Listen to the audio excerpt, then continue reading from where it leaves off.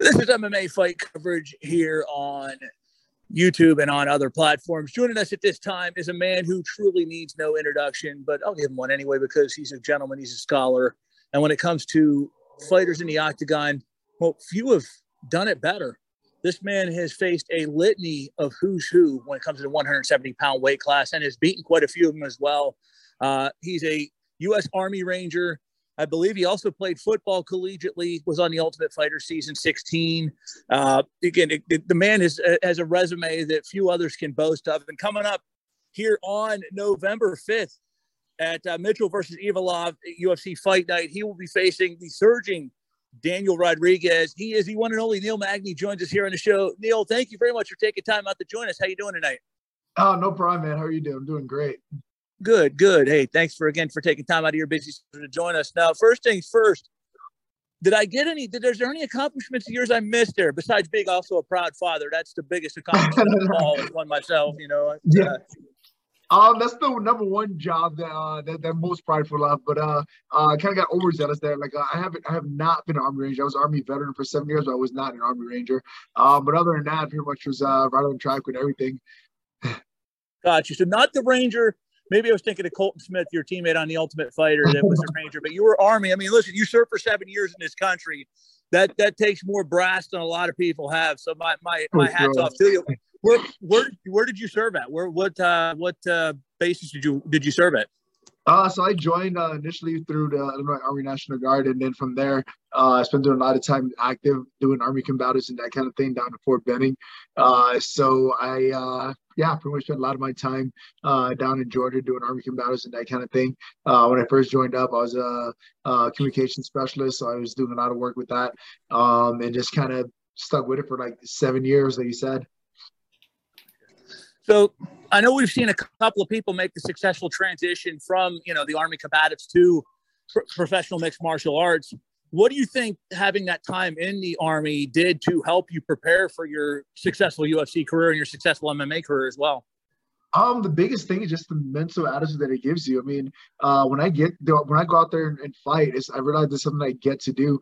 A lot of people you would see, we kind of use the analogy like, oh yeah, fights like going to war, and I'm like, yeah, it's not even close. Because of what I've been through in the Army, going into a fight is probably one of I want to say necessarily easiest things that I've ever done, but it's definitely on the list of like most convenient things I can do. I don't have the fear of going in there and fighting. I don't have to convince myself that like, oh man, this guy's dangerous, this guy's scary. Go out there and protect yourself. I've been through some of the worst things throughout my life, and for me to get the opportunity to go out there and compete mixed martial arts is literally doing something I love. I don't see any fear in it whatsoever, and I enjoy every single second of it. So I think that's definitely something that the Army helped mold me into, where it's like there's nothing I'm seeing in the octagon that's gonna like terrify me or put me in a place where I might be afraid of the outcome. Sorry to interrupt you too, Jay. What years were you deployed to Iraq, Afghanistan? I was in Iraq in 2004. Just curious. In 2007 to 2008. Oh, nice. Yeah. Right. Do your thing, Jay. And I know before anybody listens to this and takes this the wrong way, because I know a couple of fighters have said the same thing, that, after serving in combat and after serving in wars, that, listen, when you get into that UFC octagon, it's a different world. And by no means is Neil saying that listen, you have to be a select few to get inside that octagon. Not everybody and their mother can do it. But when we're talking two different worlds, I mean, these are absolute trained professional fighters out there, and you better be on your A game, or it's going to be a quick night at the office. Not necessarily a painless one either, but you take one wrong step in combat and you're losing your life, and possibly the lives of 10 others as well, if not a battery of others. So I think that's what people often get mistaken when people that have served in wars bring that up, that, because you'll see the mixed martial arts community, which often can be, you know it well. The fan base can be pretty rabid when people say stuff like that, but I think they misinterpret that term when they say that, this is not nearly as grueling as war. I think people take it the wrong way entirely, and they shouldn't. For sure. Yeah, just like you said, it's one of those things like based on the experience. I mean, it's a very privileged thing I'm allowed to do, to go out there and compete and do what I love for a living. I mean, that's a very honorable, privileged thing to be able to do. And on the other side, what I had to do prior to provide for myself and provide for my family are far different realities. So the fact that I'm fortunate enough to do this for a living now and wake up every single day and enjoy it, I'm definitely grateful for it. Absolutely. Now, Neil, you're going on over a decade talking about the UFC. You're going on over a decade in the UFC. In fact, in February, it will be 10 years exactly since you made your UFC debut. Been a decade since you appeared on The Ultimate Fighter. And the litany of people you faced and beaten. I mean, Gassim Ulamov, who was a big name at the time, Alex Garcia, Eric Silva, who at one time was considered one of the top prospects in all of MMA, not just at 170 pounds, Hector Lombard, Johnny Hendricks, a former champ, Carlos Condit, Robbie Lawler, Jeff Neal, Michael Chiesa. I mean, we could sit there and name your resume. I could do an entire resume of people you've beaten, not to mention the guys you faced and given them hell in a handbasket. Yet it seems like you're continuously, when we talk about the greats at 170 pounds, you're chronically overlooked. Does that something that sort of gets in your craw a little bit? Or what do you think you have to do to prove these people, look, I'm right up there with the best of the best? Honestly, the fact that I'm still here 10 years later, I mean, shows that allows me to believe that maybe it's not necessarily being overlooked necessarily. I mean, everyone's entitled to their own opinion. I know that for a fact I'm one of the best out there to ever do this at 170. I just go out there and prove it time and time again. I'll face the young prospects. I'll face the veterans. I'll face guys in different weight classes. Whatever it takes for me to go out there and prove I'm one of the best out there that's ever do the sport, I'm going to go out there and do. And it's not like a thing that I do at my convenience. I do it at a drop of a dime to face anyone. Or it's like, hey, we have a fight for you. It's in 3 weeks. Are you willing to take it? Yes, sign me up. So I don't necessarily hold those things like an excuse or a clutch. I mean, there's been fights that I took on a week's notice and fought great. There's been fights I took on 12 weeks notice and fought terribly. For me, it's all about going out there and competing against the best in the world, whether you're an up-and-coming guy or a current champ, a former champ, whatever it may be. I'm out here to try to fight the best of the best. And I feel like that's what I've been doing for the last 10 years of my career. And I don't see myself slowing down and shying away from that anytime soon. There are some fighters, Neil, that, and I think you alluded to this, that absolutely take pride in being, I don't want to say that measuring stick because that makes you sound like you're a certain level, and you're certainly not that. You're that guy, though, that they take pride in being, look, anybody, anytime, any place. And you step in that cage with Neil Magny, you're in for the fight of your life. You know, you're nobody's stepping stone. And I think that's the one thing that you take a lot of pride in is, look, I'm the guy that, you know, you better come to fight every night. If you think you're coming in there and you're looking past me to get to the Hazmat or the championship fight, then that's the biggest mistake you're going to make, because you're going to be the one that's going to be pushed to the back of the line. Yeah, for sure. I mean, I feel like I made a career out of doing just that. I mean, there's been so many fights that in the past I felt the guys have overlooked me or whatever else may be. And it definitely turned around and bit them in the butt, so to speak. And it's just the way that the sport plays out. I mean, I don't necessarily take that personal or anything like that. I mean, the thing I take most personal when someone accepts a fight against me is like, oh, you said yes to the fight. You must obviously think you're going to beat me. So at that point, it's already a personal thing. So whether or not that person thinks I'm a pushover or easy fight or a stepping stone, that part doesn't matter to me one way or another. The fact that they even accepted the fight and had some idea or hope that they're going to win it was enough for me to get fired up and go out there and give my best. You got another one coming up here, another one of those fighters that people have. There's some hype surrounding him, and you've been that. I don't say the hype killer. You've been the guy that put out a few of those flames. And this gentleman, Daniel Rodriguez, he was on that. Last time we saw him, he was on that, shall I call it, the fight card from hell, where everything fell apart in 24 hours. You guys actually were supposed to fight October 15th, correct? Yeah, we were supposed to fight last weekend. A couple things got moved. I think he had some kind of injury throughout training or something like that. He said he should be good to go 3 weeks later. So I agreed to it. We moved the fight to November 5th, and here we are. Okay, so two-part question about that then. Number one, what are your thoughts on Daniel as an opponent?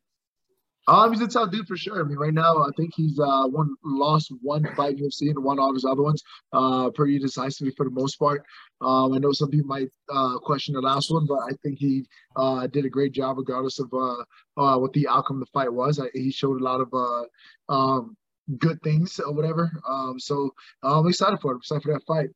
I know he's a young up and comer, like you mentioned before. One of those guys looking to go out there and make a statement, make a name, so to speak. So, being that guy standing in front of him, I know what kind of fight he's going to bring, and I'm excited for that kind of matchup.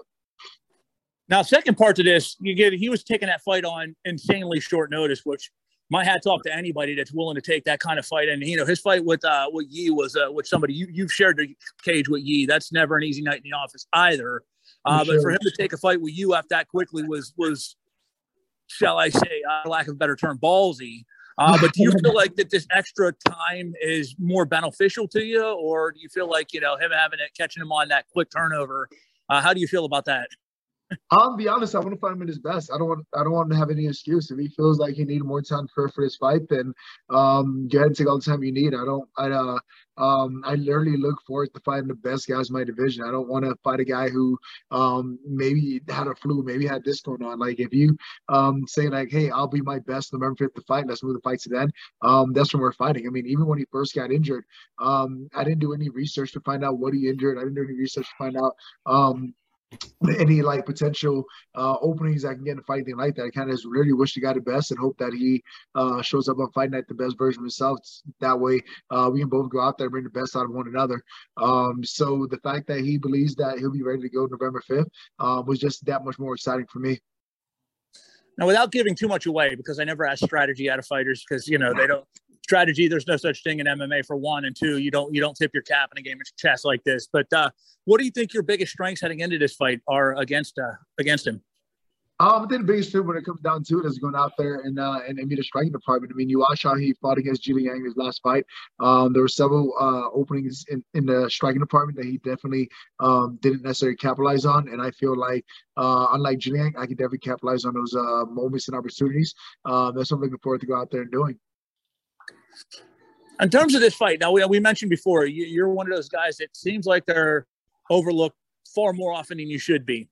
You get out there, and I know you're not looking ahead. I know you're not looking any further past November 5th. You get out there, you pick up a decisive win over Daniel. Where do you think that puts you in that 170-pound pecking order? Do you think that finally the matchmakers give you the respect you deserve and put you into that title contention that you, I think, have been long deserving? This is one of those things that definitely takes me a step further. Doesn't necessarily put me up there in the top 5 guy. It slowly depends on what I go out there and do. I go out there and freaking put on a performance of lifetime. I guarantee I'm finding a top 5 guy next. So for me, it's more so focusing on that kind of pressure that I put on myself. It's not necessarily what the matchmakers or whoever else is going to decide on. It's the performance that I'm going to put on there and the fight that the fans would demand to see. So for me, it's taking control out of everyone else's hands and put it in my own hands where I go out there, get the job done, and do it in amazing fashion. The fans are going to start demanding, like, I want to see Neil fight so-and-so next. So for me, that's kind of where my mindset is, and that's kind of where what the game plan is at this point. Go out there and get it done. Allow the fans to really step up and say, like, all right, cool, I seen this version of Neil. I want to see him face so-and-so next. And I feel like that's the best way to do it. Now, those that have never seen Neil Magny fight before, somebody's flipping through the channels. It's halftime at a college football game. They click on it.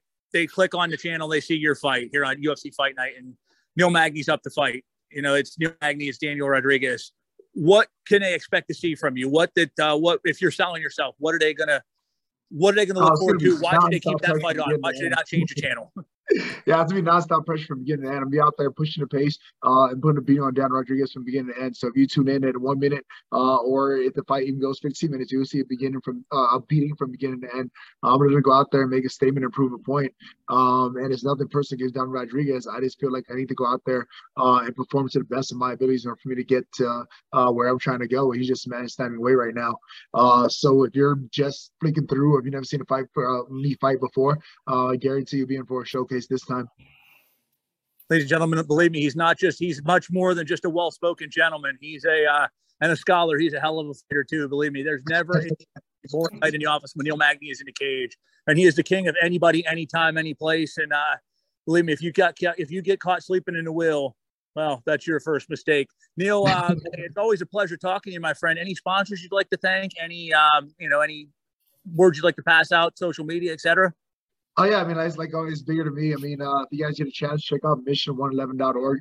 It's a great organization that I work with. They do mission work in both Haiti and the Philippines. Nice. So if you guys get a chance, check out mission111.org. Can you explain a little bit about that real quick? Yeah, so it's an organization that I know the two people who run it. They're one is a pastor out of Granite City, Illinois, who I met him and his son back in college when I was training at Hit Squad. And his wife is also on board as well for the organization. And they do, like I said, they do a bunch of great work in the Philippines, in Haiti, and also some mission trips here in the U.S. As well. Like if people are going to go back to school, and so there are families that are like needing school supplies and backpacks, they're a kind of organization that steps up, make sure that those needs are met. And when it comes to doing mission work overseas, they're constantly looking at ways to provide people abroad with things that they need as well, whether it's healthcare, clothing, food, or housing. They do whatever they can to help people meet their needs. Like right now in Haiti, they run a children's house that has roughly, I want to say 10 to 12 orphans that kind of grew up through the organization. And they pretty much provided them a way to get their schooling from pretty much grade school through high school, and hopefully we'll be able to get set up where these guys are able to get some kind of tech school or college as well. And they also run school programs where kids are able to go out there and like get an education and as well as get a hot meal for a day as well. I mean, I'm not sure how much you guys know about Haiti, but being able to get a hot meal every single day is a privilege that many people out there don't get. So for a lot of these kids to be able to go in there, get an education, and get a hot meal provided for them on a daily basis is huge for a lot of them. So I actually went out there to Haiti with them 3 times now, I believe. And they just do amazing work there. Every time I go, I come back wanting to do more, motivated than before I even went out there. It's just been excited to see the work that they've done and how it paid off over the years. Awesome. Oh, that is awesome. And that's something that, hot meal, that's something, Neil, that I think a lot of us take for granted. Yeah. I think that's something, education is something a lot of us take for granted. And you put that in perspective. And I want you to do me a favor if you can. Get my number from Carlos. Reach out to me. I want to help out with this if I can. If there's something, anything to help, let me know. I'd like to, help out, even if it's do a mission trip, and see what I can do to be part of this. Okay, awesome, for sure. That'd be great. Thank you. You're welcome. Awesome. Thanks, Neil. Have a great day. Keep going, Jay. Sorry. Awesome. Thank you guys so much. Have a good one. You too. Take it easy.